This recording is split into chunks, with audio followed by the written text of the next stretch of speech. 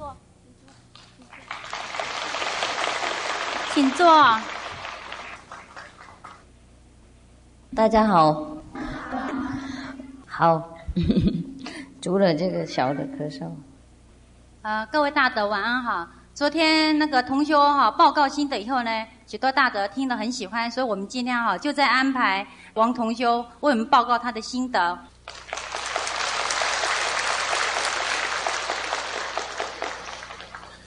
首先，我先谢谢师父。各位来宾、各位同修，大家好。那我刚从台北下来然后我刚刚看到有几位同修碰到我的时候，他们那个脸都很尴尬。我想大家看到我心情现在一定是很快乐，所以大家看了应该很安心啦。因为上个礼拜日就是说家父刚刚往生啦，我家父刚刚往生，所以很多同修看到我不晓得，就是说对我是，我想各位了解那个心情就是说，因为我跟我父亲的感应很强所以我现在可以感觉出来，就是说我父亲现在应该是很快乐。而且我的家人现在的心情都跟我一样快乐，他们都感觉得出来，我父亲现在在一个很快乐的地方，所以呢，我就很想来跟各位呢报告一下，就是为什么会这样子。那在场的各位同修呢，你们现在也不用尴尬的眼神来看我。为什么尴尬？因为不晓得应该祝福他，还是要悲哀。就是这样的。对对对，因为中国人一般看你太快乐，不晓得该悲哀，或是该祝福，是不是啊？我现在就懂了。我结果前面一直尴尬，我搞不清楚他在讲什么。好了，懂了，继续讲。因为这个感觉是我的一个意外收获因为我在15个月以前呢，就跟师父印心我那时候是因为一个特殊的机缘呢，认识师父的。那时候我就知道师父要出很多书那时候我很惊讶，我一个同学跟我讲，很多人对宗教就是说他有很多神通，有很多什么看不见的东西，然后可以替人家通灵那我那时候看到师父的时候，是我同学说给这一位师父印心不错。那我那时候给师父印心是因为我看到我从幼稚园开始我要有老师，中学也要有老师，我读到大学还是有老师，到博士班一样有老师在教，甚至我们到社会大学来呢，做各样的行业事业呢，或是说做各种研究，还是有比你深一级的人，到处都要有老师。那我再多拜一位老师又何妨呢？而且我那时候发现，青海师父呢来台湾才1年，就能够讲那么流利的国语，而他讲的话呢都不重复，居然能够出7本20万字的书。因为我自己有出过一些书，我知道有很多伟大的作家他写一本20万字的书都要花2-3年。那这个看起来小不点的，大家知道吧？他很小，那时候也看到，哇，小小的一个脑袋，真的，我那时候的感觉就是这样子。但是我很崇拜，那时候我就觉得，哇，这个师父的智慧不简单，因为光一个作家的智慧，一般让人家就觉得智慧很高。我的心里面呢，我把它估计是7个作家，所以这个老师当然能够拜。所以我那时候是出于这样子崇拜师父的智慧，而让师父印心。我相信也有很多人从录音带，或是说师父的书里面佛经的体验或是说给师父印心完以后，你都知道那个佛经里面讲什么啦。我那时候都是不管这一些的啦，我只是说，他给我智慧就很好。今天跟大家就是另外一个意外的收获，想跟大家分享一下。因为我们人生除了在这个世界上以外呢，还有一个最重要的事情，就是每一个人都会往生，你一定会碰到的，我也会碰到，父母亲也会碰到。我的感觉就是说，给师父印心以后呢，父母亲往生的状况真的跟其他的人不一样。因为在上礼拜天那一天，我在家里休息，差不多3点15，我接到我姐姐的电话，她打电话跟我说，我父亲呢住在海军医院急救，然后我就赶快东西收一收，我就想师父的录音带要带，还有收录音机，我就只有想到这个事情。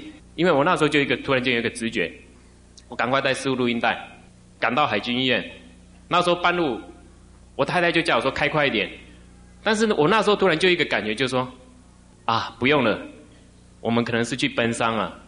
那赶到基隆海军医院的时候是3点40分，那时候呢，我父亲的遗体呢躺在太平间，那个尸体已经黑一半，就是整个他躺水平的时候呢，那个尸斑整个一个水平线上来，就是刚好都上到一半，连这个脸刚好上到脖子旁边了，就才40分钟而已，就已经黑一半了。然后我就赶快放师父的录音带，那放师父的录音带呢，一边放，然后我就在旁边呢一边打坐。那我弟弟跟我妈妈都在派出所做笔录。最近3、4个月我爸爸一直每个礼拜天都一定找我，或是找我弟弟带他到基隆的那个和平公园去玩呐。那他每个月都到那边，那就是那一天就是刚好他玩完回来，然后爬山爬到一半的时候呢，我妈妈说我爸爸好像想跟他讲一些什么东西然后眼睛就合起来就倒下去了，就眼睛合起来倒下去。我妈妈说她那时候一搬开我爸的眼睛就已经瞳孔放大，就已经往生了。那送到医院，医院说没有用啊，就等于就是说在外面去世呢，不是在医院，所以一定要等检察官来验尸。所以呢，我就只好在那边看爸爸躺在那边，心里又很难过，但是又不晓得该怎么办，只好一直放录音带。那大家也不晓得做什么，然后我就在那边陪我爸爸，一直陪到第2天星期一的11点，检察官来验尸。到第2天早上有一个奇怪的现象，我3点40的时候赶到的时候，我爸爸那个尸斑到一半，但是到第2天的时候还是停在那个地方，没有继续再变黑。检察官来了，把衣服剪开然后就说要问一些话，叫我把那个录音机关掉。结果才短短的差不多不到15分钟的时间那整个脸全部变黑，就在15分钟里面，脸就全部黑掉，就只剩下一个嘴框还白白的。然后我就赶快再去放那个录音机了，把它放得很大声。这时候呢，那个同志就打电话给我说，就是拜我爸爸的东西不能有任何混乱。我才突然间醒过来，因为我那时候爸爸刚往生的时候，突然一个亲人躺在那边好像睡觉一样，心里面真的6神无主啊。然后我才想到，对啊，我自己都吃素，我现在爸爸那个我怎么能够用荤的？赶快去看，原来我才注意看那些东西，原来在我爸爸脚下放1碗饭，还有一个蛋。我赶快把蛋拿起来就放到旁边。过不久，一下子我就跑过这边，跑过那边，怎么蛋又跑回去？对啊，我又把它拿起来，蛋又跑回去。对啊，又跑回去。蛋有脚。我拿了3次那个蛋还是又跑回去。最后我才会说谁把蛋拿回去，我很凶啊。然后海军医院的太平间的管理员关先生他说死人当然都要放那个蛋我说我们都用全素，不要，有什么事情我负责。然后才把那个蛋拿开。后来我妈妈偷偷也跟我讲说，那个蛋我会把它拿回去耶。后来呢，在我的坚持之下，就没有任何的荤出现了。然后我继续在那边父亲的旁边呢打坐，还有继续放师父的炉香赞跟阿弥陀赞。我就发现到原来放荤的尸体会变黑，然后一拿掉，奇怪，那个都不用荤的，慢慢它那个黑的就会变成红的。那就在礼拜一呢晚上，我姐姐还没有印心，她就梦到了，她说爸爸来跟她讲，穿的衣服跟那个都一样就是说还拿一个空塑胶袋，说他什么东西都准备好了，他很高兴要去玩，但是还舍不得走。那舍不得走，我才想到原来我弟弟在我们高雄这边当海军结果我们打了3次电报都没有通知到他回来。刚好找到那个值日官是我弟弟的同学，马上打电话通知我弟弟。我弟弟在礼拜2晚上赶回来。那时候呢，我爸爸的脸从冰柜一打开的时候呢，那个太平间的关先生说，你爸爸变得好好看你看好像在睡觉。那时候我们一看呢，他那个脸都变成红红的，很红润。我那时候突然才明白，就是为什么国剧的脸谱是画那个样子，因为那个脸就是真的有线条，就是从这个一般我们额头这边2个三角形出现了，从这边上来，然后就好像一个很大的白眉毛，就像那个南极仙翁那一种，有没有一根大白眉毛挂在他的额头上，其他地方红红的，还有一个白色的鼻子。那位关先生他说他在这边将近20年，看过好多人去世，从来没有看过像这样死得这样安详的。他说他以后他往生也希望像我父亲一样这样就好了。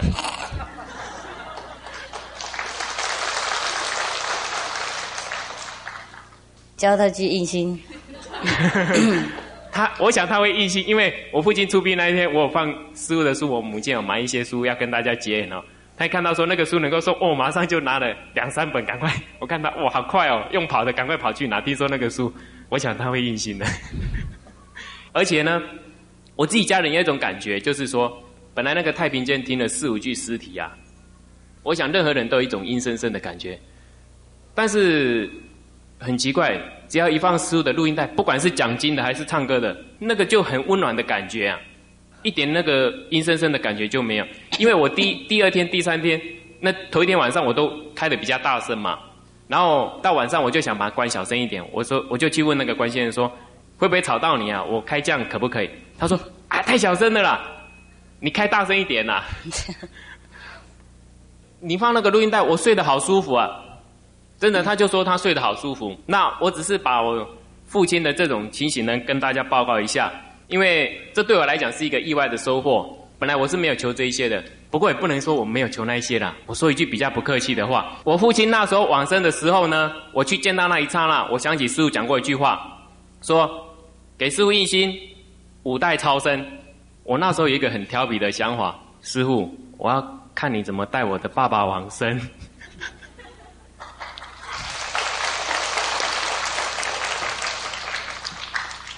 不是顽皮啦，应该说一种淳朴的心理啊，就是说往生是什么样，或会是什么一个情形，跟人家不一样。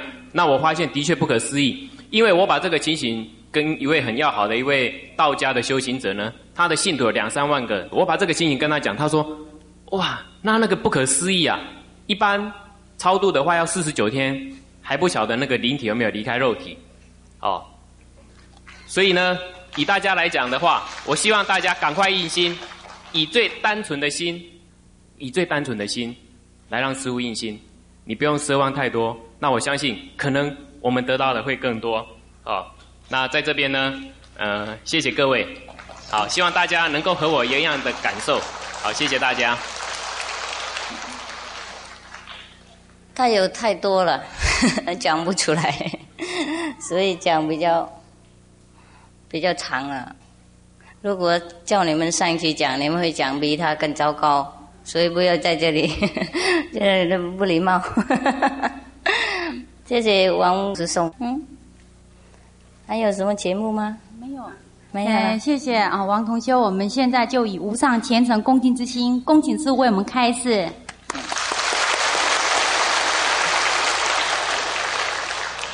他讲10分钟而已，你们那么无聊，那我还讲1个多小时怎么办呢？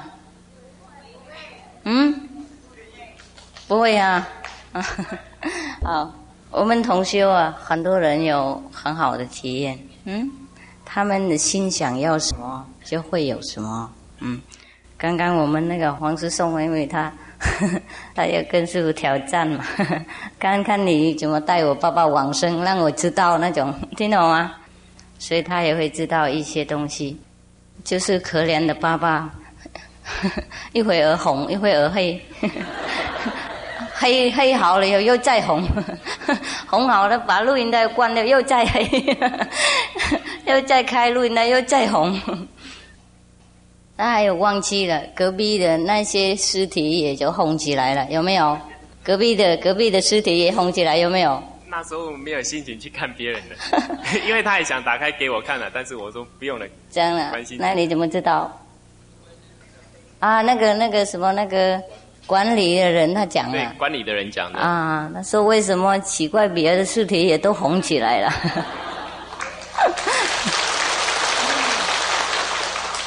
太紧张忘记了，因为我们中国人相信啊，死的时候如果身体红啊。漂亮好看，表示说那个人有福气，是不是呀？啊，所以恭喜你哈，恭喜那些尸体。太平间那边会传染哦，懂吗？会传染。放录音带的话，不是一个尸体可能听3-4个也可以一起听，尸体也会听录音机。听着高兴都红出来了，好，何况我们那个还没有死掉的人啊，更要听，好，不论如何，这个师父录音带好像有用啊，就变尸体红起来，有这个小功用。那为什么尸体红起来就好？为什么你们这样相信？啊？有没有人知道为什么？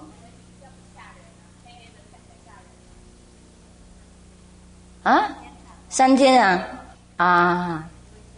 不会下地狱，下地狱就黑啊，被烤就黑，是不是？我明白了，明白了。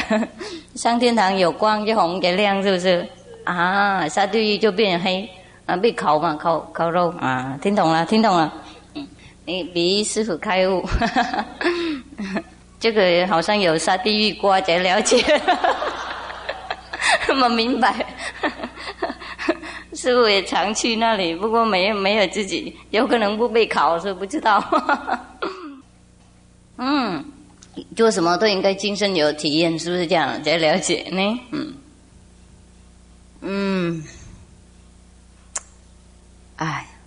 昨天师父讲到哪里了？记得吗？昨天有没有讲什么？没有 finished， 没有讲完。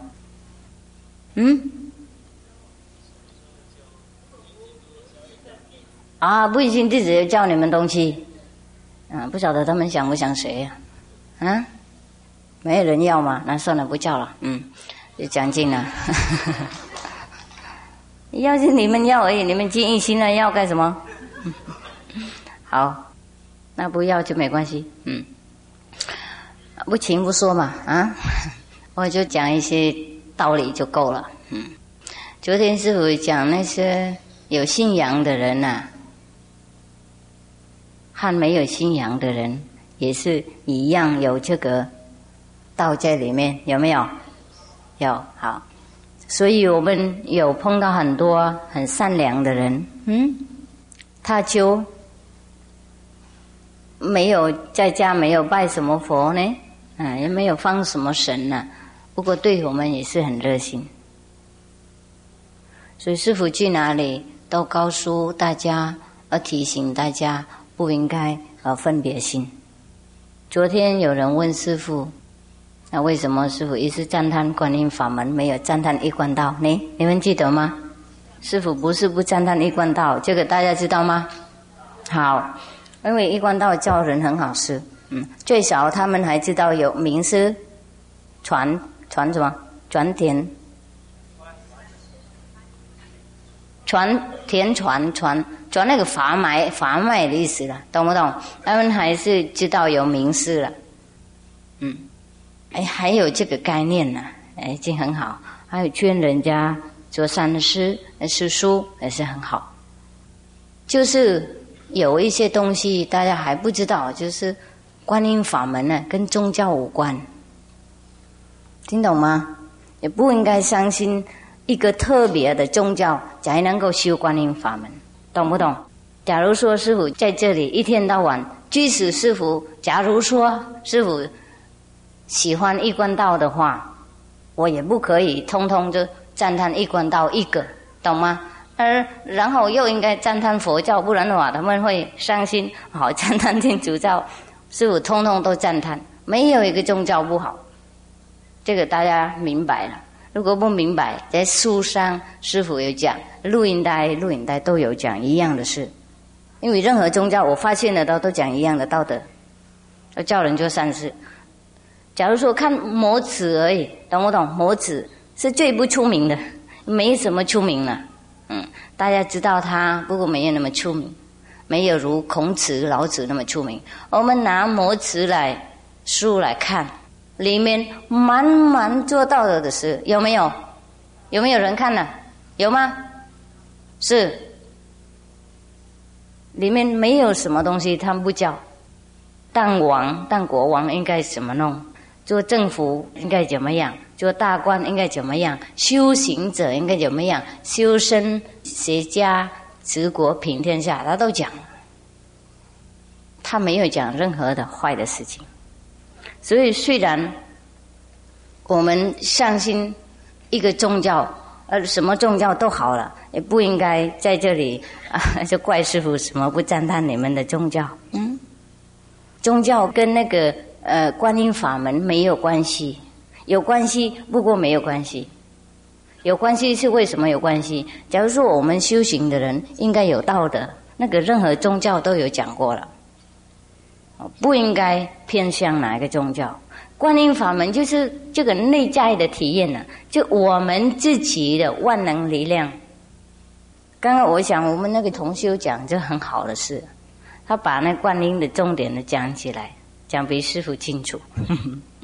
有可能因为他跟你们一样的，就比较了解你们的要求什么，要想什么，要知道什么。这个观音就是让我们打开我们自己那个内在的最高的力量，然后我们拿出来用的。所以我们相信任何宗教都没关系。宗教的意思是什么？你们都了解吗？就是叫人家做好事，叫人家往上，应该有善良的心，13布施、持戒、忍辱、博爱10倍。任何的宗教都叫这些重点，那个就是宗教的责任，你们明白吗？是不是这样子？好，那观音法门是什么呢？是叫人家体会得到有另外一种世界，懂不懂？那个任何的宗教的教主来这里，不是教我们道德而已。他们的经典呢，就是讲道德的事，没有错，就教我们做善事、做好事等等，应该爱我们的隔壁，宽容我们的敌人等等，这个就是任何的教主都教一样的事。不过除了这个一样的事，他还教另外，那个是印心的，移心传心的，这个教的那个他不用语言的。教那个东西他不用语言，他是说印心的，移心传心的，用那边的力量传的，然后我们自己的力量会被开出来，然后我们也有力量跟他一样，然后我们才体会得到原来为什么他教我们不吃肉，为什么他教我们应该爱我们的敌人，为什么他说万物同一体，我们才真正的了解他的所用语言讲那个道理。听懂我师父意思吗？我们没有这个内在的体验，我们无法了解他讲什么。假如说今天师父说，假如修观音法门5代超生，修观音法门会放下这个世界自然会放下，修观音法门自然会变成道德的人，修观音法门会看到很多另外一种境界，很漂亮很快乐，往生的时候可以去那些永恒的地方住，或是还没有往生以前，有的时候也会看到那些我们所谓要死的时候要去那些地方，我们可以选择哪一个世界比较好，让我们知道，然后我们去。假如说我这样说，那个是我的讲道理，懂不懂？然后写你们知道这样修观音法门是有这个不过你们没有跟师父修观音法门，那我的那些所讲的就有没有用？是你们会不会了解？当然不会。那些梵音还草音声比世界音，你们没有修观音法门，无法了解是什么。无论释迦牟尼佛讲或是任何人的讲，他是用语言介绍这个内在的东西。如果我们没有内在的东西，我们不了解啦。跟介绍饼干一样我们自己没有吃，我们还是猜，我们没办法知道它是甜或是咸的。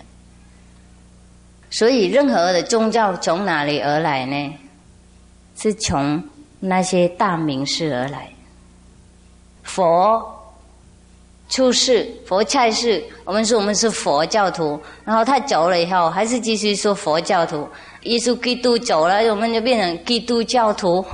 老子走，我们变成劳教徒，等等都是这名词而已懂吗？我们教主走了，所以为什么有那么多宗派，有那么多宗教？因为我们仪教教主的名称，我们仪教名士的一个名称，教主来另外一个宗教，懂不懂？越来越多。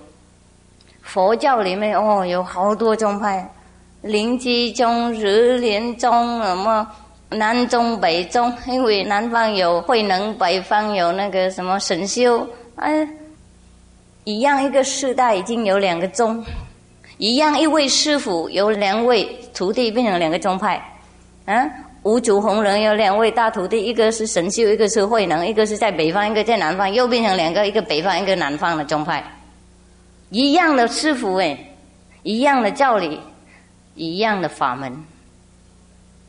所以我们可见呢，宗教本来没有分别，什么宗教，就是因为我们依照我们的名士，我们太疼爱他，然后我们变成另外一个宗派，我们要跟隔壁隔开，我们要人家知道我就不一样，我是一贯道我是佛教听懂吗？我跟你不赶快。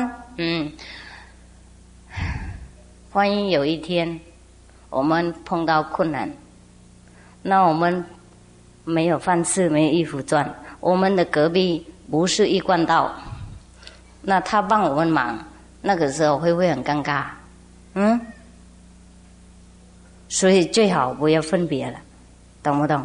师父去讲经也是为了徒弟要求有请我才去，有请才说，那也是因为你们来听，师父才说如果你们不要听，我也下台，我不会丢脸。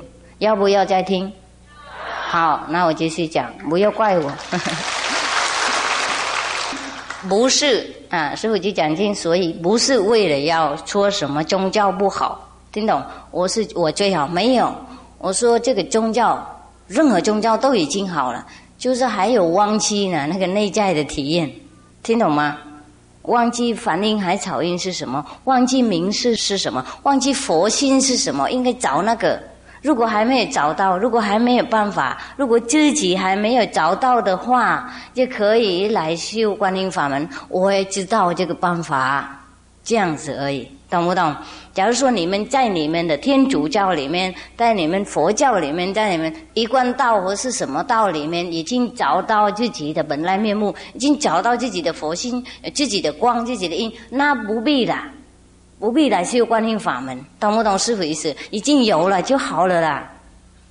我讲就是给一些没有的人呐，懂不懂师父意思？当然有一些人没有，懂不懂？我不是攻击一贯道，我不是攻击佛教，我不是攻击天主教，而提醒大家还有一个地方你忘记了，如果还没有的话，那来这里，我知道怎么弄，听懂不懂？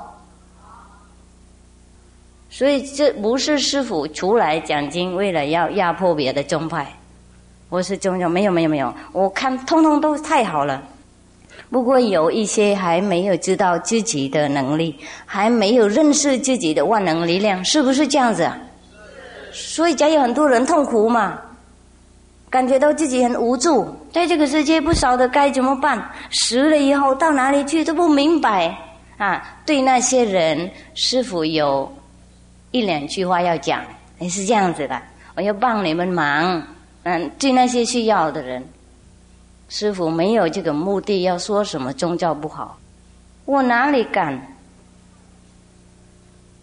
我每天还要学古人的智慧，我每天还要想看他们高雅的教育的理想，我哪里敢说什么宗教不好？我什么人都学，老子有东西要教我，能教我，他的智慧很大，我可以学不完。释迦牟尼佛好多经典我学不完，耶稣基督他的爱心呢，博爱慈悲心，我学不到，学不完。我哪里敢讲哪个人不好？他是我的祖宗，他是我的最大的那个 inspiration 叫什么？灵感呢，懂不懂？没有那些道德的经典呢，我不会醒过来去找，懂不懂？我没有会问自己啊，这些人他们怎么也跟我一样，怎么会想那么棒啊？怎么会知道那么多啊？所以经典在这边有用。如果我们以经典为师，就是这样子的意思。不过如果我们执着经典，包它，认为只有这个而已，就不对了。因为经典不论什么还是用语言的，世界语言不论多好还是无常，对这个无常世界有用而已，听懂不懂？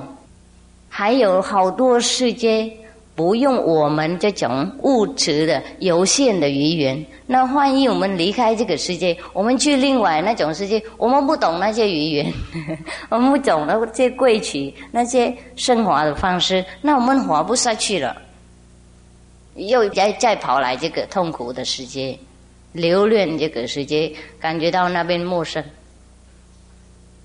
来这个世界如果高兴没关系，来就好痛苦，生老病死都苦。生小孩的时候有没有很快乐啊？你中有没有很快乐？好痛苦，好痛苦啊！我有在旁边好几个，我知道，哎呀，好苦，好苦。那老的时候有没有好玩啊？啊，住在老人院那一些老人的有没有好玩啊？即使没有住老人院，也没有怎么好玩，是不是？那病更苦，是不是？生老病死都很苦，因为死的时候是最孤单的，没人陪我们。丈夫太太最喜欢也不能陪我们，小孩我们最疼爱也不能陪我们，钱也没有用，地位都没有用。所以生老病死在这个世界，我们100年以内都体会得到。所以我们再来这个世界就是太没有智慧了，懂不懂？有没有人要再来？要也可以，要也可以，就是恐怕来不到恐怕不能回来。在书上师父讲那个临终的情况啊，有的人不能来做人呢，就是问题在那里。假如说我们能来做人还好多，不能来是很麻烦。来人间呢做动物也很苦，掉地狱也更麻烦。所以我想最好还是修观音法门修观音法门，我们不应该改变我们的宗教，只要我们就好难讲，就是我们会知道一条路而已，懂吗？我们知道有条路，我们死的时候我们应该怎么走，还没有死的以前呢，我们知道了，懂不懂？来来去去了，所以死的时候就习惯了，都准备好了，就不会陌生，知道上面比这边好，就不会留恋这边，就不会再来做人了嘛，生老病死苦。有一些地方永远不会被破坏，我们的地球听说有末法的时代，有的时候会被破掉，如果世界没有破掉，我们身体会被破掉，而生活100年就最高。每个人都知道100年而已是最高，不过没人准备，没人准备。每个人准备生小孩了省多少钱，结婚了省多少钱养老应该多少钱，没有人养死多少钱。老了以后不是就近呢，老了还有死呢。那省钱买棺材那没有用了，这个也要了，不过我们不是住在棺材里面呢，我们去另外地方，那个没有人准备。修观音法门就是师父帮你们准备，告诉你们死的时候怎么弄，还没有死了以前先练习好是这样的。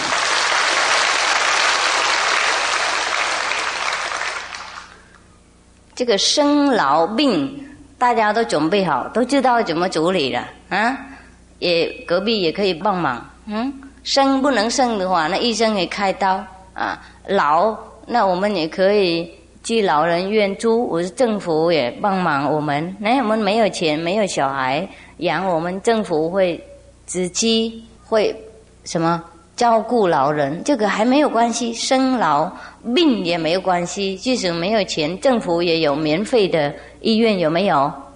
啊，我是隔壁也可以帮忙一点钱，这个我是有社会的那个功德的那些地方就近我们呢，救我们的病，就是死没人，死的问题我们自己应该处理。每个人都父母死掉了，都做很多丧事，买很多东西，供很多东西，他不能死。钱呢都是假的钱的，盖一个房子也是假的房子送给他，汽车都是假的。我们不应该做这些事。我们修观音法门，我们的父母也会有人照顾。这个跟我们跟一位国王结婚呢，然后我们的父母啊、亲戚朋友都有光荣的，都有荣华富贵，听懂不懂是不是意思啊？或是我们当大官，我们大官，然后我们的亲戚朋友也会很光荣、很荣幸。如果我们当总统呢，是不是更好啊？不好，他说不好，为什么不好？师父意思说，光荣的地位啦，懂不懂？那亲戚朋友都会有影响，一样的意思。所以我们听古代说，一人得道9代升天，有没有啊？那师父谨慎一点，我说5代而已，怕你们说师父过奖。5代就是什么中立讲的啦，不是5代而已，6、7、8、9代都可以。不过这个也要看我们修行信心多小，道心多强。这个也是according to your 根据我们自己修行的那个用功，懂不懂是不是？这个很难相信。有的人不相信师父一心了以后就5代超生，不过相信念阿弥陀佛一去就可以升7方，怎么那么不公平呢？要有的人说师父叫什么5七是外道5个名号5的佛号就是外道。那有些人叫人念1、2、3、4、5、6、7、8、9、10，那个是什么道？那个是什么道？这根本也不是佛号，没什么意思。这个西方教了，因为1、2、3、4、5、6就是什么mathematic 教数学教阿拉伯教所以没有智慧的人会讲很多不合逻辑的事。假如说师父教念5七还有意思，懂不懂？每个名字都有什么意思，代表什么等级，代表什么意思在里面，懂不懂？让我们自己的下意识明了，我们超过一个等级那么叫1、2、3、4、5、6是什么意思？这个也没有什么意思，是不是？所以很多所谓的老师都不懂这些东西乱讲，令很多人迷路。不过这个我们也不在乎了，就是师父讲给大家参考而已。很多的系统不合逻辑，不过我们不知道，我们偏偏一起学，我们没有看这个内边的逻辑有没有合道理。有另外一个系统比较合道理，那我们没有学，我们又说那个不好，都是因为我们自己没有判断的能力。不过虽然他们即使这样没有合逻辑也没有关系，也可以继续学下去。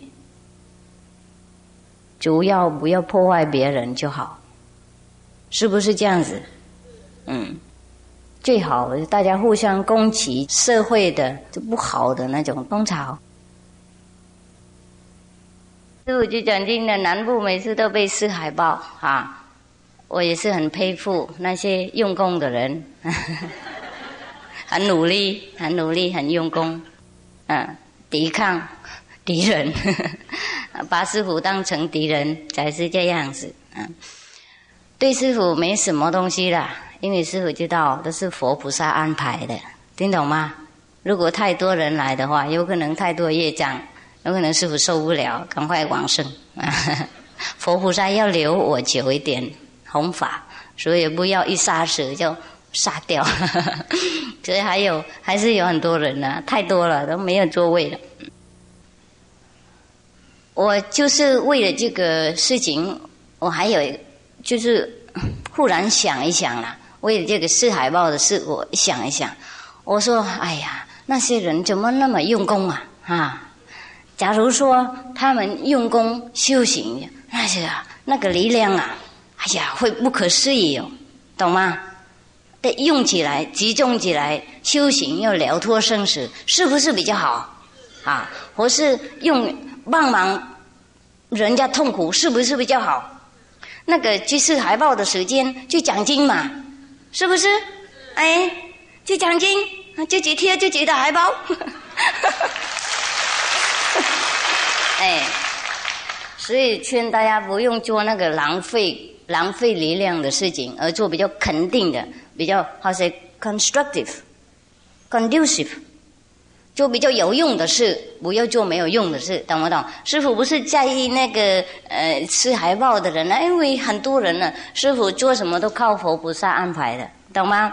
他要怎么样就是怎么样，对师父天下本无事啊！有人来讲我就讲，没有关系，欢迎我不能讲，我就没有业障更好，没有人攻击更好，懂吗？就没有事了，什么都好，对师父什么样都好。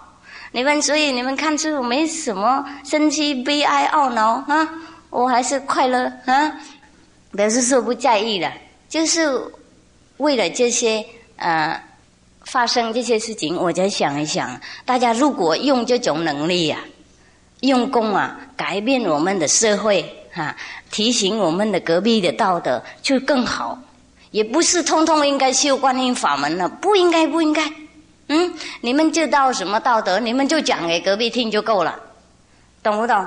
那修观音法门是最后一个门，谁有缘才能够修，已经时间到了要回去的才能够修，这个师父也知道，所以不勉强任何人懂吗？师父讲就是讲给那些有缘的人听他在这里他懂，在大众有人不懂有人懂，那些懂的人就是师父要讲给他们听的，听懂不懂？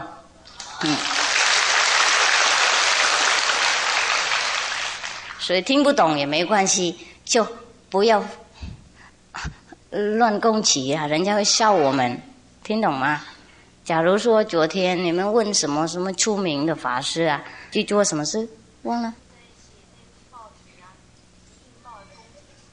这是什么啦？是做什么啦？贴东西在师父海报攻击师父嘛，那可是浪费时间嘛，那些时间可以拿来讲经，我认为是这样子不应该显扬观音法门，显扬自己的道德好了，你懂什么你讲什么一定有人听，是不是这样子那假如说看到师父讲不好，那应该主来讲更好，是不是？不同意师父的讲法，那主来讲自己的想法，那大家自在嘛，政府也让自在嘛，是不是？虽然政府也有很多党派，有没有？有的时候有攻击的党派攻击政府，政府也宽容嘛。这个是凡夫的政府也可以那么度量，修行的人怎么没有度量？所以不要做这些事情把自己的名誉弄脏。OK， 好，以后你们要撕师父的海报的话，不要浪费时间去撕那个脱衣的小姐那个海报了。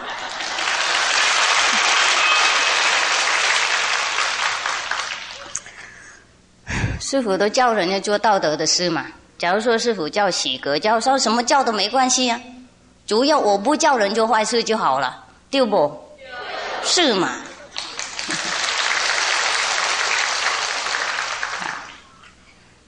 我叫5、7、6、7就没有关系啊，你叫我1、2、3、4、5、6、7、8、10也可以，我叫什么都不可以呢？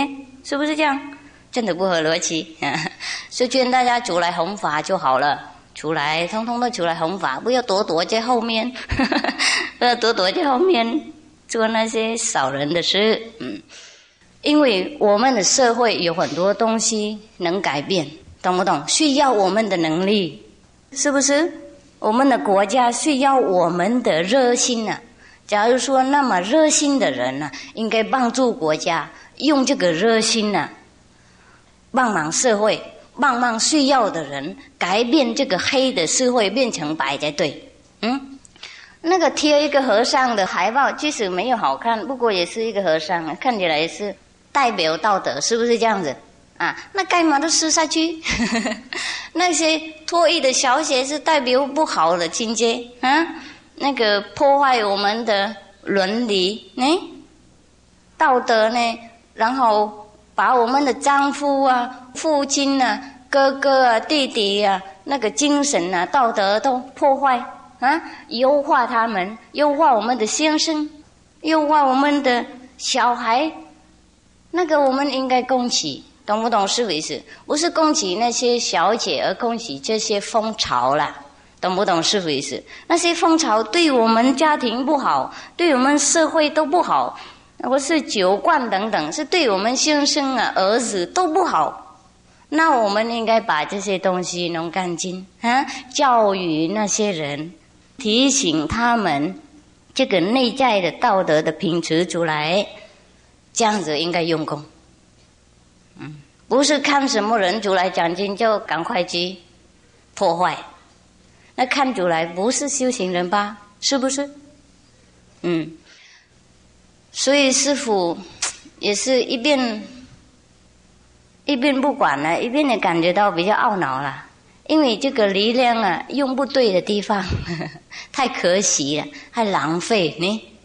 如果大家合起来合作，任何的宗教都合起来，任何宗派都团结，都一起修行，一起谈论有要补助的地方，有什么不对也可以互相面对面谈啊，或是互相讲话就比较好，然后自己互相起来用功，你能做什么你做什么，我能做什么就做什么，大家做他自己的能力，自己的本分，要把社会世界弄干净，是不是更好的事？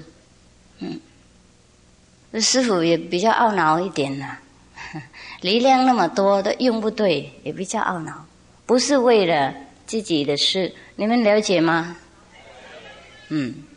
好，那这里的人回去要这样做就够了因为我们的社会如果不干净那影响我们的自己的。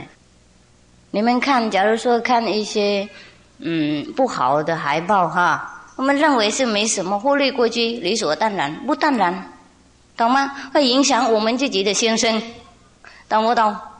影响我们的儿女，影响我们自己的人呢，听懂不懂是不是？假如说这样子了，假如说你们感觉到没有影响就没关系，就是师父的主意，就是说讲经的人他不会讲什么坏事懂不懂？有相信什么宗教就不会坏了，所以师父已经讲过，任何宗教都好。有没有看一位牧师做坏事有没有？即使有的话也很小，是不是？有可能自己不清楚或是有病那个时候，或是有没有看一位真正的那个和尚做坏事有没有？没有是不是不讲呢？有吗？假如说这样子，那表示说宗教是很好嘛，是不是？我们看过去有很多和尚做很多好事，帮忙国家社会呢。然后我们看现在也是这样子，很多和尚也做好事，帮忙这个社会也是很有道德干净。还有牧师他们盖医院，有没有？那个自己的修女也帮忙很多穷的人，我们那个佛教和尚也做很多好事，是不是这样子？然后一关道刚出来，也就做好多好事，有没有？帮助社会很干净。善男信女都比较相信因果啊，有没有？然后施蔬斋，即使还没有施蔬，已经有这种概念了，应该施蔬的啊，慢慢的来进来，知道那个道德的事情。我是知道有佛有菩萨有名师有传田有力量等等，这个都是很好的事情，都有概念。所以我们不应该互相攻击任何宗教，而互相帮忙需要的人才对。很多众生很多人痛苦啊，还在那里争斗，是太过分了，是不是这样子啊？如果我们认为我们的道很好啊，我们如果认为我们的宗教是最好，那我们先让出来，讲出来，懂不懂？弘法让大家都知道就好了啦。你不应该用这个力量，用这个能力，用这个时间破坏别人的事，是不是？因为破坏就破坏不完了。假如说有一个人很坏，他出来弘法，我们要破他，破到什么时候？懂吗？破那个人有另外一个人出来，破那个人又有另外一个人出来，生生世世都是这样子。所以我们要做我们的好事。假如说每一个人都做自己的好事，坏人即使有没办法生产，是不是这样子？没办法生存。所以问题就是说，不是破坏坏的人，而太小人做好事，因为大家都忙了，忙破坏，是不是这样子？忙去破坏别人，忘记去做好事。哎，不过讲这些事情是太不高等级了啊！再回来讲一些观音法门比较好。不过也要让你们了解以后该怎么弄。大家都有本分弘法的，你知道多少你讲多少，只要不叫人做坏事就好。我们依照古人的伦理啊，古人的道德讲给别人听，他一定会听得进去。不要讲任何的坏的影响，就已经有功德。我们大家都是法师，法是什么？传那个好的法下去，法律、法界、法律，讲那个好的话，道德的事情传下去，就够用了。那个，不过这个观音法门还是最好。虽然说什么道德，还是应该修观音法门。为什么呢？因为有的时候我们被这个社会诱惑染黑。摩持有一天他看到人染衣服染布，他在那里才松一口气，他说社会是很大的染缸啊，所以我们跟好的人在一起，有道德的人在一起，不一定我们会有道德，我们跟坏人在一起不一定会有影响。所以那些做好事的人呢，我们应该鼓励他，帮忙他，不能攻击他，不能破坏他。那些做坏事的人，我们能的话劝导他，教育他，叫他回头，这样才是真正的有负责任的人。因为攻击大家都很简单弄，是不是这样子？就是教育就不简单。我们不可以一边说佛教是不分别心平等心大家都爱护四大皆空，魔也是佛，大家都有佛性，不要一边这样讲，一边就攻击别人，是不好。就外道内道等等，我们不能一口两话，懂吗？这表示说我们心还不稳定，还没有那个平等的等级，还没有得到我们所讲的那个程度，是不是这样子啊？所以你们有的时候要问师父什么人做什么事，我说你们自己判断就好。不过也要讲一两句，让你们知道。好，现在让你们问问题了，不然的话跟昨天一样来不及问了。抱歉。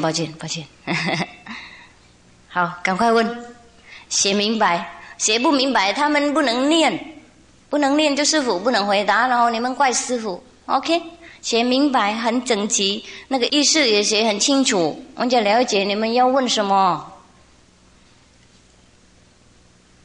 请问师父，观音法门是在家修还是出家修？两种，哪一种修最好？哪一种修都好，主要你们用功就好。因为我们出家人也是跟你们在家差不多，我们也有自己弄一点手工，自己赚钱吃。就是我们要出家，因为有完全供养身口意给大众的，需要的时候我们就马上可以去弘法，我们没有被绑住，懂不懂？并不是说我们出家为了要逃避社会，师父教育他们就不一样。我们自己做工作，我们自己有够钱用，就是我们生活很简单而已。假如说你们要跟师父出家的话，那应该带一个帐篷来，然后每天工作多少个小时够饭用，然后打坐多少个小时，然后做大众的工作多少个小时都有清楚，所以出家在家都差不多一样了，只有你们戒律清楚，打坐很努力就好了。请问师父，我是护士，每天照顾病人，有空可不可以在病房默默打坐修观音法门？听说病房阴气太重又不干净，可不可以打坐？可以打坐，在哪里都是干净。请问师父，现在算命馆很多，每个算命师都有独特的知识，能够预言别人以后会怎么样。命运不好时，是否可以化解灾害？请师父解释。可以化解我们的命，修观音法门就可以。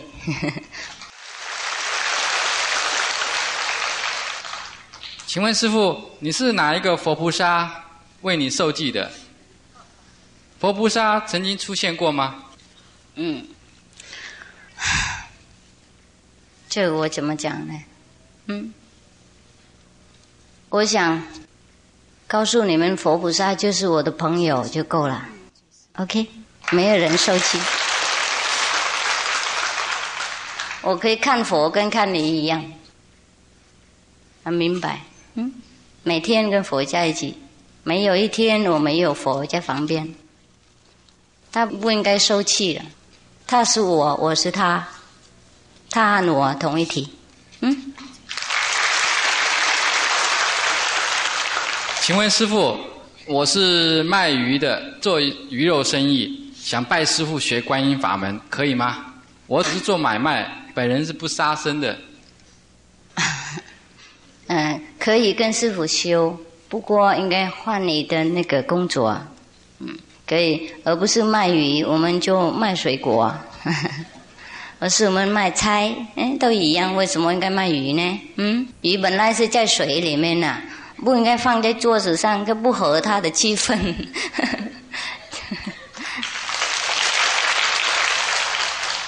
我们应该记得，我们需要什么，应该考虑别人需要什么。假如说鱼它需要水，那我们把它放在干的地方是不合逻辑的，对它不好。那假如说我们人是这样子，头在上面，脚在上面，那么有人放你翻过来，你会不会喜欢呢？受得了吗？受了吗？那这样考虑这个鱼也是一样啊。为了这个事情，我们放生它，我们不要看它那么痛苦。OK？请问师父，打坐有时间性吗？什么时候可以打坐比较好？打坐是没有固定的时间的，不过有固定的时间对我们的头脑比较好。就我们训练我们自己有一个规矩了，跟有时间吃饭一样，然后我们身体就习惯了，到那个时候它就开始排泄那个什么胃汤胃酸，不是胃汤呢，胃酸让它消化我们的饭。如果我们吃不同时间，每天不同啊，我们身体会不好。打坐也是一样，要训练我们头脑，每天准时打坐。最好时间就是我们工作完了就打坐。假如说我们整天工作，那当然晚上应该打坐。那早上起来还没有工作啊，人家都睡觉，我们偷起来打坐，就不会影响到我们的工作，到我们的社会的责任。所以晚上早上是最好。欢迎你晚上工作，白天睡觉的话，那当然白天你可以打坐。看我们哪个时候有空，就我们应该安排那个时间打坐就好。我们社会的责任要负，要做清楚，然后我们才能够打坐。请问师父，追求永恒是否和追求名利一样，是借着心理的欲望去追求？是。不过这个不是这种物质的肮脏的欲望，而是很高雅的。这个我们不能说欲望，而是自然的，而且天生的那个渴望，懂不懂？我们不是要吃饱，我们也不是要很好看，很多人崇拜，我们要了脱痛苦而已。听懂不懂？我们也要帮忙别人了脱痛苦，因为我们知道痛苦是什么。假如说有一个人他那么病苦啊，那下地狱很苦，你忍不忍心看他痛苦啊？不忍心，是不是？那我们想办法帮忙他，所以我们要学到，我们要开出来这个万能的力量，然后我们帮忙那些痛苦的人，这个是我想很高雅的事情，是不是？不是跟我们要求名利，让人家崇拜赞叹我们，那个不一样。请问师父，得道的人看见佛祖、观音、菩萨是在什么地方？是什么时候？理智那个时候是否是清醒，还是在睡眠的当中？有的人是在行情的时候，有的人就是在睡觉的时候。有的人知道，有的人不知道，就看他的修行的能力多大。不过在看到佛菩萨还不是最高的境界的，有更高的境界。OK？ 请问师父，佛教是不是有佛降临在人的身上宣法？佛教是不是有这种佛会降临我们人的身体入生，是不是？来宣扬佛教这种现象？不是跟那个是也不是啦。假如说我们认为跟那个七童一样就不对啊。假如说佛经假如说那个七童是神进入他的身上的时候，然后用他的身体讲话做事，然后那个人醒起来就什么都不懂，不知道他刚刚做什么，是不是这样子？那个不是佛菩萨进入，不是这样子。如果佛菩萨进入的话，就是很清醒的，也不是进入我们的身体，用我们的身体，而我们跟佛菩萨沟通的，跟佛菩萨同一体的，我们变成佛菩萨的，懂不懂师父意思啊？所以我们的下意识变改，我们智慧变改了，不是跟那种神的入生然后就倒下去就不知道做什么那种，不是啦。听懂不懂师父意思？青海法师你好，想请教你一件事情，打开我心里的苦闷。我出家2个月了，家里的人捉我回来，我被亲情所感动，于是我还俗了。这样会不会有什么因果呢？有啊，有因果，已经还俗的因果。好，我们人都是很软弱的，还没有成佛以前我们常会再弄错，也没关系啦。我想修观音法门就好了，出家在家都没关系，不要在乎。如果不能出家就回家，没有事了。佛菩萨不会在乎这个事情。只要我们有道心，还要想修行，还不要犯那种很重的戒律，懂不懂？师父意思？假如说不杀生啊，不偷盗啊，不邪淫啊，不妄语啊，不喝酒，就在家出家都一样，可以很干净。OK，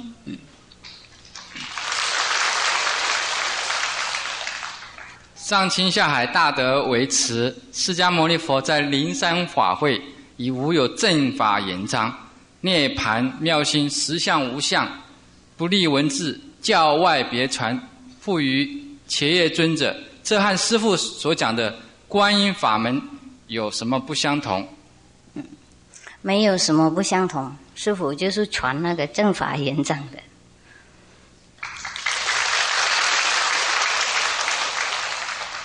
请师父为大家解答人生的意义，生活的主要目的是什么？好，我们做人呢，是为了要成佛，我们做人为了要得道，为了要回居天国。人是最后一个门，8000世间的门，我们人是最后一个门，最高贵的，最大的。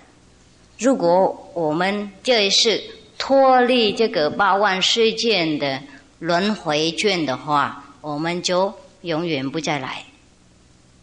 跟那个楼梯一样啊，从这里走1、2、3、4、5、6、7、8、9、10，最后那一块，正好就我们跑到第2楼了。万一我们没有跑到第2楼，那我们再下去第1楼，在那里绕，就是这样子。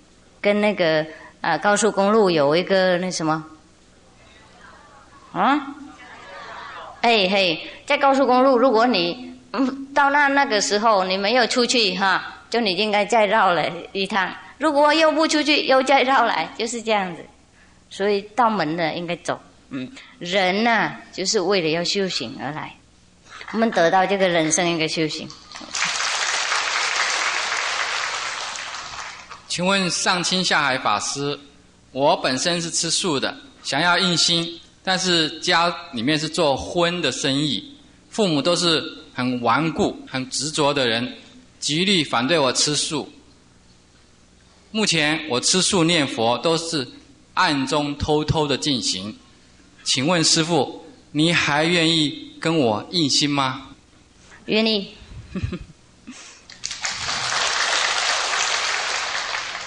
第二个问题，不过你自己应该找一些手工做，不要靠。如果已经不喜欢父母的生意，不喜欢父母这个那种杀生的杀业的钱而是财产，应该自己照顾自己，才是算不喜欢。如果一边诽谤他们，一边吃他们的饭，那不算什么了就不行。自己做手工，够钱用就好，够饭吃简单的生活就可以印心。这位大德昨天第一次听师父讲经，发觉到师父全身发红光，使他2个眼睛没有办法看清楚师父。请问师父，我是不是业障太深？请师父慈悲加持。这还加持什么？要不要加持他？不用加持什么啦。看到什么就看到什么嘛，心无过碍。红光白光都没关系。有很多人喜欢看到师父发光，试试看他有没有光，看不到。你看到就好了嘛，没事。红光还没怎么样，还有很多光啊。注意看，会有好多。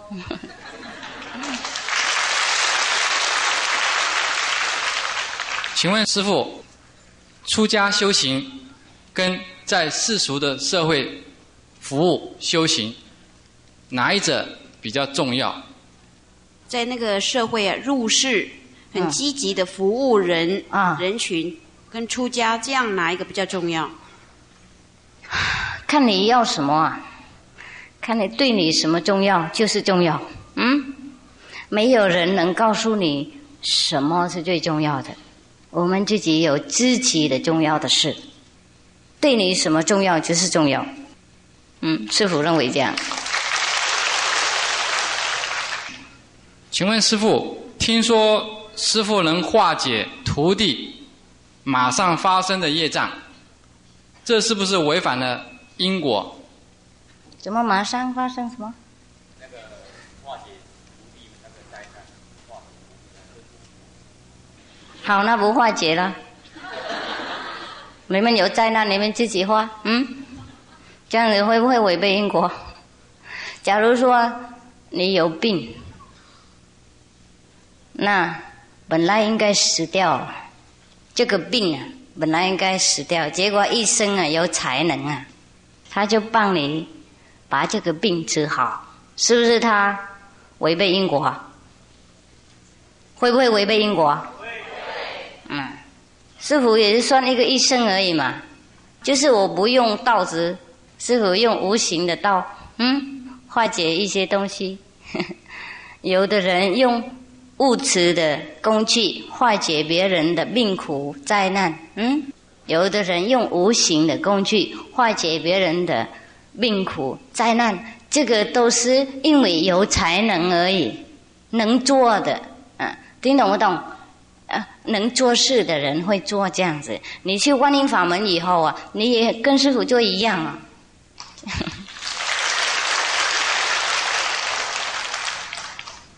请问师父，我在公卖局工作，是否能参加印心？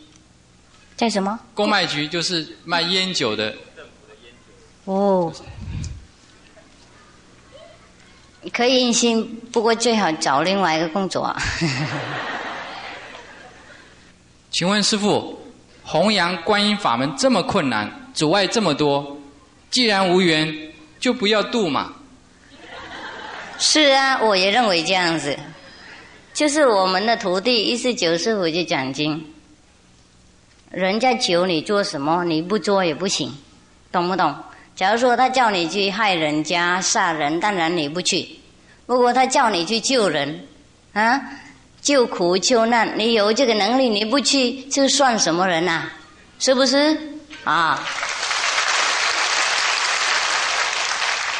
所以苦也要去。请问师父，我的祖母今年92岁了，身体还很好，但她却很喜欢骂人，并且骂得很难听，又爱吃肉。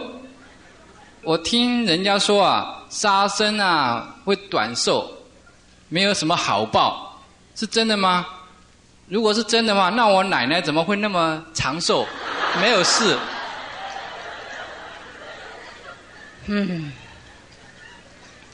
你应该多疼爱她才对，应该替她高兴。虽然她业障那么多，吃肉那么多，爱骂人那么多，还可以长寿，应该替她高兴。不要有那种想法，不应该批评别人。他爱吃肉是他的事情，看你爱不爱吃肉就对了。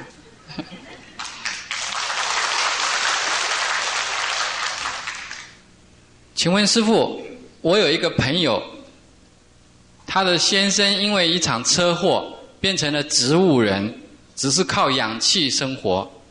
请问他的灵魂还在吗？还是已经跑掉了？跑到哪里去了呢？哎呀，有的人呢，身体在，灵魂都不在。灵魂有的时候上天堂了，有的时候下地狱了，就看他业障怎么样。这个业障啊，不是一个人能看啊，不是普通的人要看就看，看也没有什么用。如果师父没事一天到晚就看每一个人的业障，每一个人的灵魂，这样我忙了来不及了，我不能去讲经，不能传心音。我们不管这些事就好了。最好我们现在还没有变成残废的人，赶快修养我们的道德，赶快找办法认识我们自己的灵魂在不在。等一下他跑到哪里去 ？OK。请问师父，即刻开悟第一册有写，本来我们已经是佛了，但是生生世世被魔王的力量控制。师父，既然本来已经是佛了，又为什么还被魔控制？请问师父，这个魔是属于内魔还是外魔？有内魔也有外魔。我们是佛是什么呢？意思呢？这个内边呢、是佛，不过我们头脑是魔。我们灵魂是佛，我们头脑是魔。头脑是另外一个工具来控制我们。假如说我们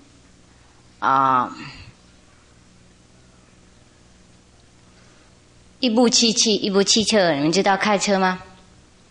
开车的人跟这个汽车没有关系，是不是？不过没有开车的人，就汽车不能开。那么汽车有的时候它坏掉了，开太久了就坏掉。坏掉的话，你要刹车它就不停；你要开右面，它就开到左面。那就跟我们情况一样，我们来这个娑婆世界太久了，就被这个头脑习惯了控制了，然后我们醒不过来。不过讲这个佛和魔是一是很不简单懂的事的。佛和魔不是两个人而是一种阴阳的那种力量，一个里面要做好事，一个外面要做坏事，两个挣扎。有的时候我们灵魂就因为跟这个头脑工作习惯了，就被他压，跟那个汽车一样我们跟他开嘛，懂不懂？然后在高速公路要刹车刹不行，那个时候没办法控制它，在那个景观上车它一直跑，然后就碰到这话。其实我们知道怎么控制它，不过因为它坏掉了，一样的意思。这个佛和魔就是里面挣扎的力量，所以应该有着好的人善知识，他提醒我们应该用好的力量，应该修理我们的车，不让等到高速公路刹车刹不到。这个不能讲一两句，不能一两句就讲完了。请问师父，如果我硬心了以后，因为家里面吃荤，我买菜给他们吃，买肉给他们吃，煮给他们吃，这样有没有罪？没有罪。如果他们想要吃的话，那让他们吃。不过如果他们不请你买，你就不用太热心买给他吃。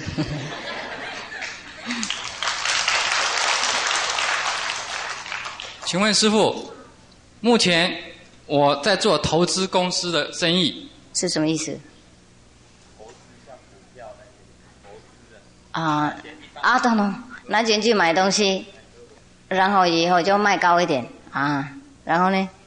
我把这些卖高的红利来盖商店、餐厅等等，这样子我可不可以参加印星？盖什么？他的意思是说他去投资，参加一个投资的公司，把钱拿到那边放，那个公司拿他们这个钱去用在别的开那个商店、酒店、餐厅，这样子他变成间接的，也是跟这个生意有关。这样子他可以不可以印星？哎呀，以后不要再做就好。可以印星。就以后不要再做这些事，可以做另外一种生意。请问师父，关于感情上的问题，明知道是不对，可是又无法克制这种爱恋的欲望，应该怎么办？那应该尽量控制。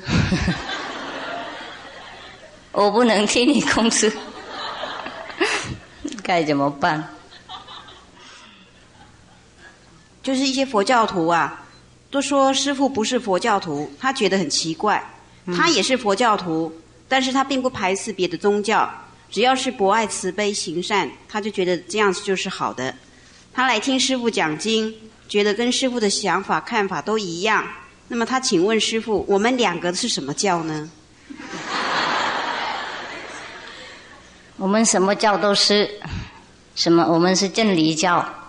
谁真理，谁博爱，谁慈悲。我们是真理、博爱、慈悲和平的教大家都和平。OK。不管名称嘛，不管名称。好。请问师父，这个世界是非不分，如何坚定自己的是的这种看法，而不让外面这种非来影响我们。外面这种不对的看法，就是不让外面不对的看法影响到自己认为是对的看法。你不要听就好嘛，不要听，认为自己就对，就一起去弄，主要不伤害到任何别的众生就对了。请问师父，定业能转吗？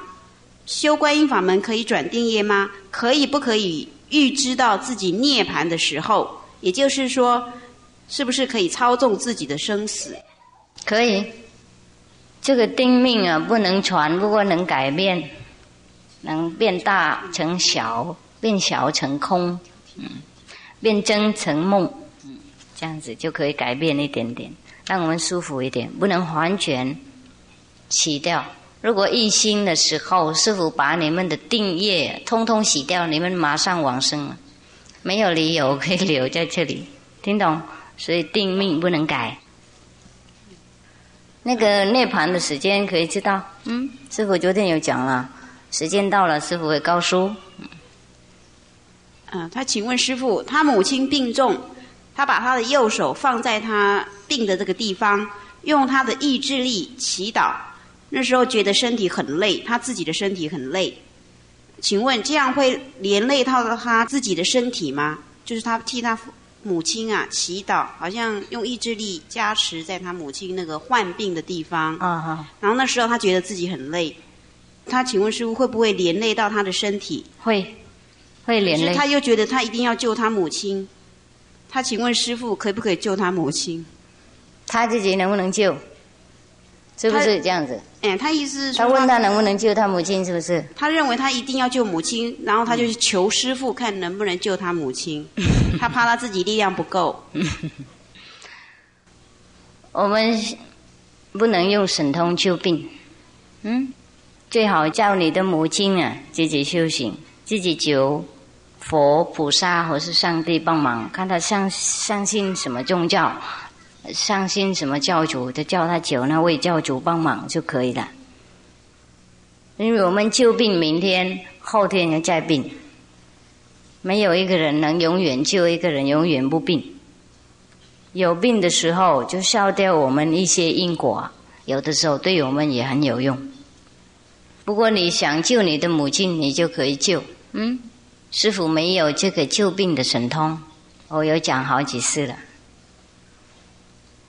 你们诚心来看师父，我是诚心来印心，有可能得到一些利益，而是病会好的呢。这个因为你们诚心才得到的，师父不能在这里呼啦喝救什么人的病。OK， 请问师父，佛教是论众生生命是平等看待，为什么现在还有很多宗教还在杀生，并且说众生的肉是给人类吃的？如果是这样，是否对众生有平等心？你念怎么说都没有那个连佛教是我知道了，就是他念不好听啊，念就是该分的时候不分，该连的时候不连，两三四段。这外国人更难猜。是不是佛教说平等，不过别的宗教还可以吃肉，是不是这样的意思？杀生，别的宗教还杀生，是不是？对，他认为还是说众生可以吃肉。这是误会的缘故。看经典呐，过滤那些不能吃肉的地方。圣经，假如说圣经天主教的圣经满满不应该吃肉的地方，没人看到，不想看，就是这样子。当然，我们假如说动物是给人吃的话，那老虎它也有权利吃人哦。他说人就给他吃的，好喜欢吃人的肉，是不是这样子？你们愿意不愿意让老虎吃啊？愿意可以去动物园那边自愿当然了，我们因为有嘴巴，有权利，有力量，我们叫做动物，你是给我吃的，它没办法抵抗，所以我们吃它。假如说你问动物清楚，你了解它的语言，它会一定说不要吃，不要，有没有？要看了气啊！你杀它的时候，它是不是哇哇叫很大声啊？它就找办法抵抗找办法逃走，有没有？就是他没有能力，没有力量，没有人救他，没有人帮他忙，没有人听他的话。我们太忍心了。我们不要说动物没有权利，他自己要救他自己的命，就他比我们太软弱。看这个就知道我们不应该吃了。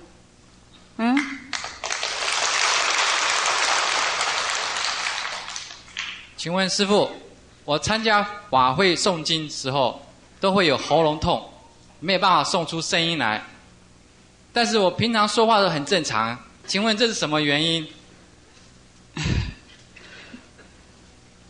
有可能你不应该诵经的原因。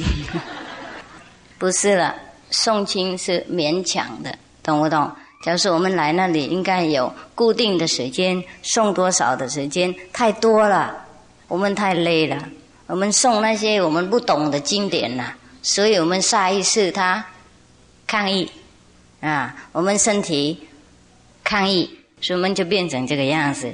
假如说我们诵这些我们懂的经典，我们很喜欢的经典，我们了解明白的经典，就不会有这个现象啊。这个就是下意识的心理的病，懂不懂？又诵很多，诵太长太累，又再跪在那里，又是坐在一个很严肃的座位，懂吗？不能动，怎么弄怎么样，都是有规矩的，身体他抵抗，懂不懂？他平常没有这个习惯，他就自在习惯了，所以才有这个现象。请问师父，如果我想出家，可以吗？怎么不可以呢？如果你的情况好了，就可以出家，怕你的家庭不让，不是问我。请问师父，我开杂货店，卖酒卖烟，是不是能参加印心？能啦，不过以后不能再买这些。我们要明白为什么毒别人，是不是？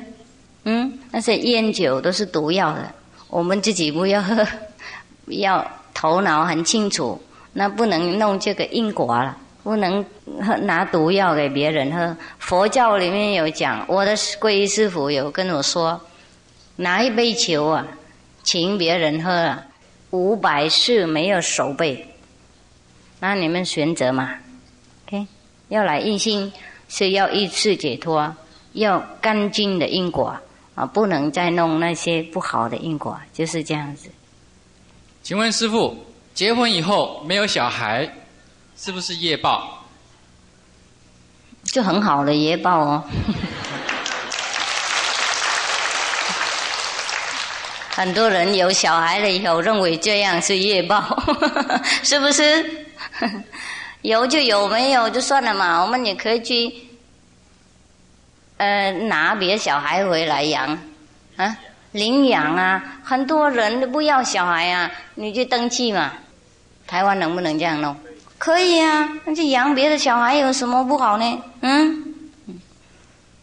请问师父，如果一个人打坐看到星星，能得到释迦牟尼佛一样的等级吗？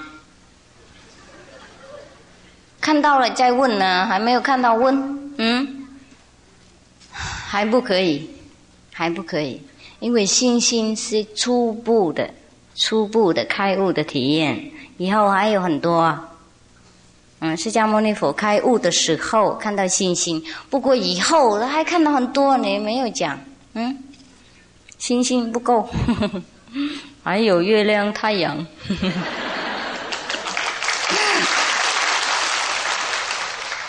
请问师父，每一种宗派他们所主张的极乐世界都是说最好的，其实严格说起来都是有差别。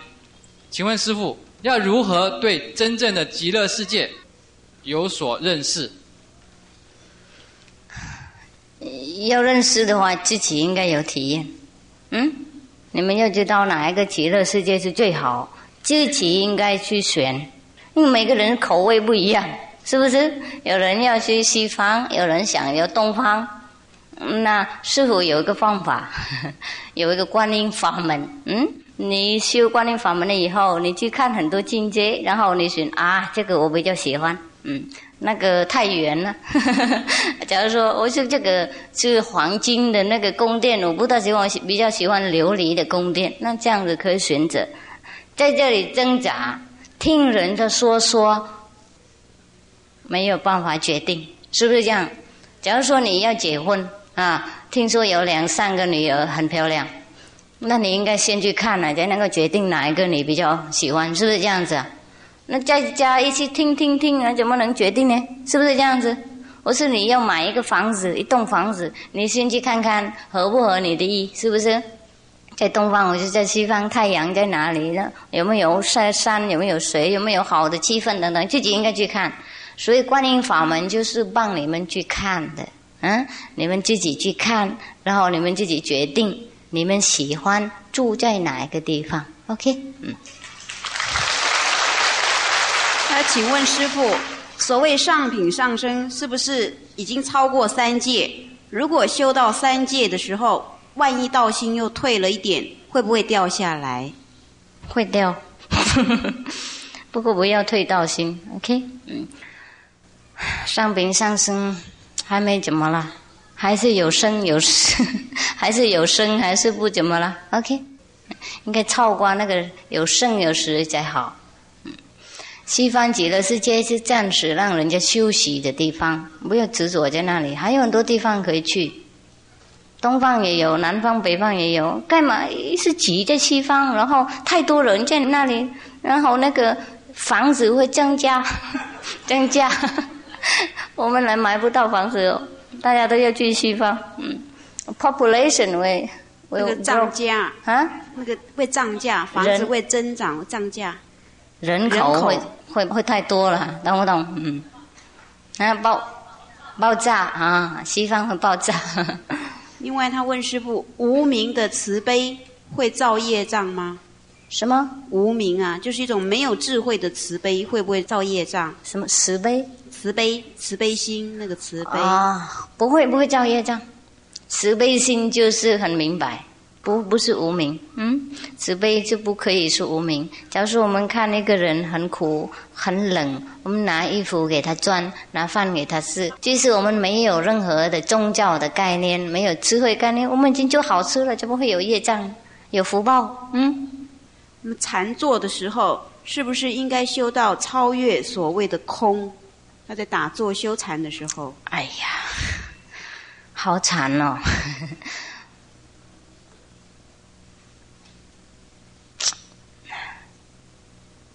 都是听说的，懂吗？都是听说的，是很麻烦的，不要执着这个名称啊。他小的时候被打而受伤，所以他现在打坐常常会起那个憎恨的心。请问师父有没有什么弥补什么心？怨恨的心？因为他小时候被打受伤。被打啊！他请问师父有没有什么方法可以弥补他里面这个伤痕？多打坐，多想这个因果的事情。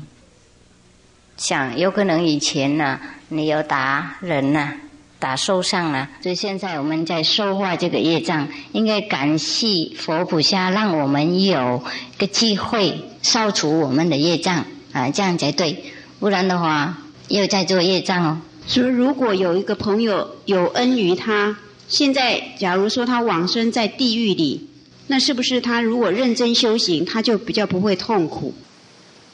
就看你修什么行了。如果修观音法门，它会有帮助；修别的法门，师父不知道。不知道那个法门里有没有够力量可以帮地狱的人的。观音法门一定有这个力量。你想你疼爱什么人，想一想，他就有帮助了。不论他在哪里，这个观音的法门不可思议。为什么？因为我们开我们的万能力量出来用的，不是借任何的佛菩萨的力量，不是借隔壁的人的，也不是借师父的力量，而自己的万能的力量出来。所以天堂也可以开，地狱也可以破掉。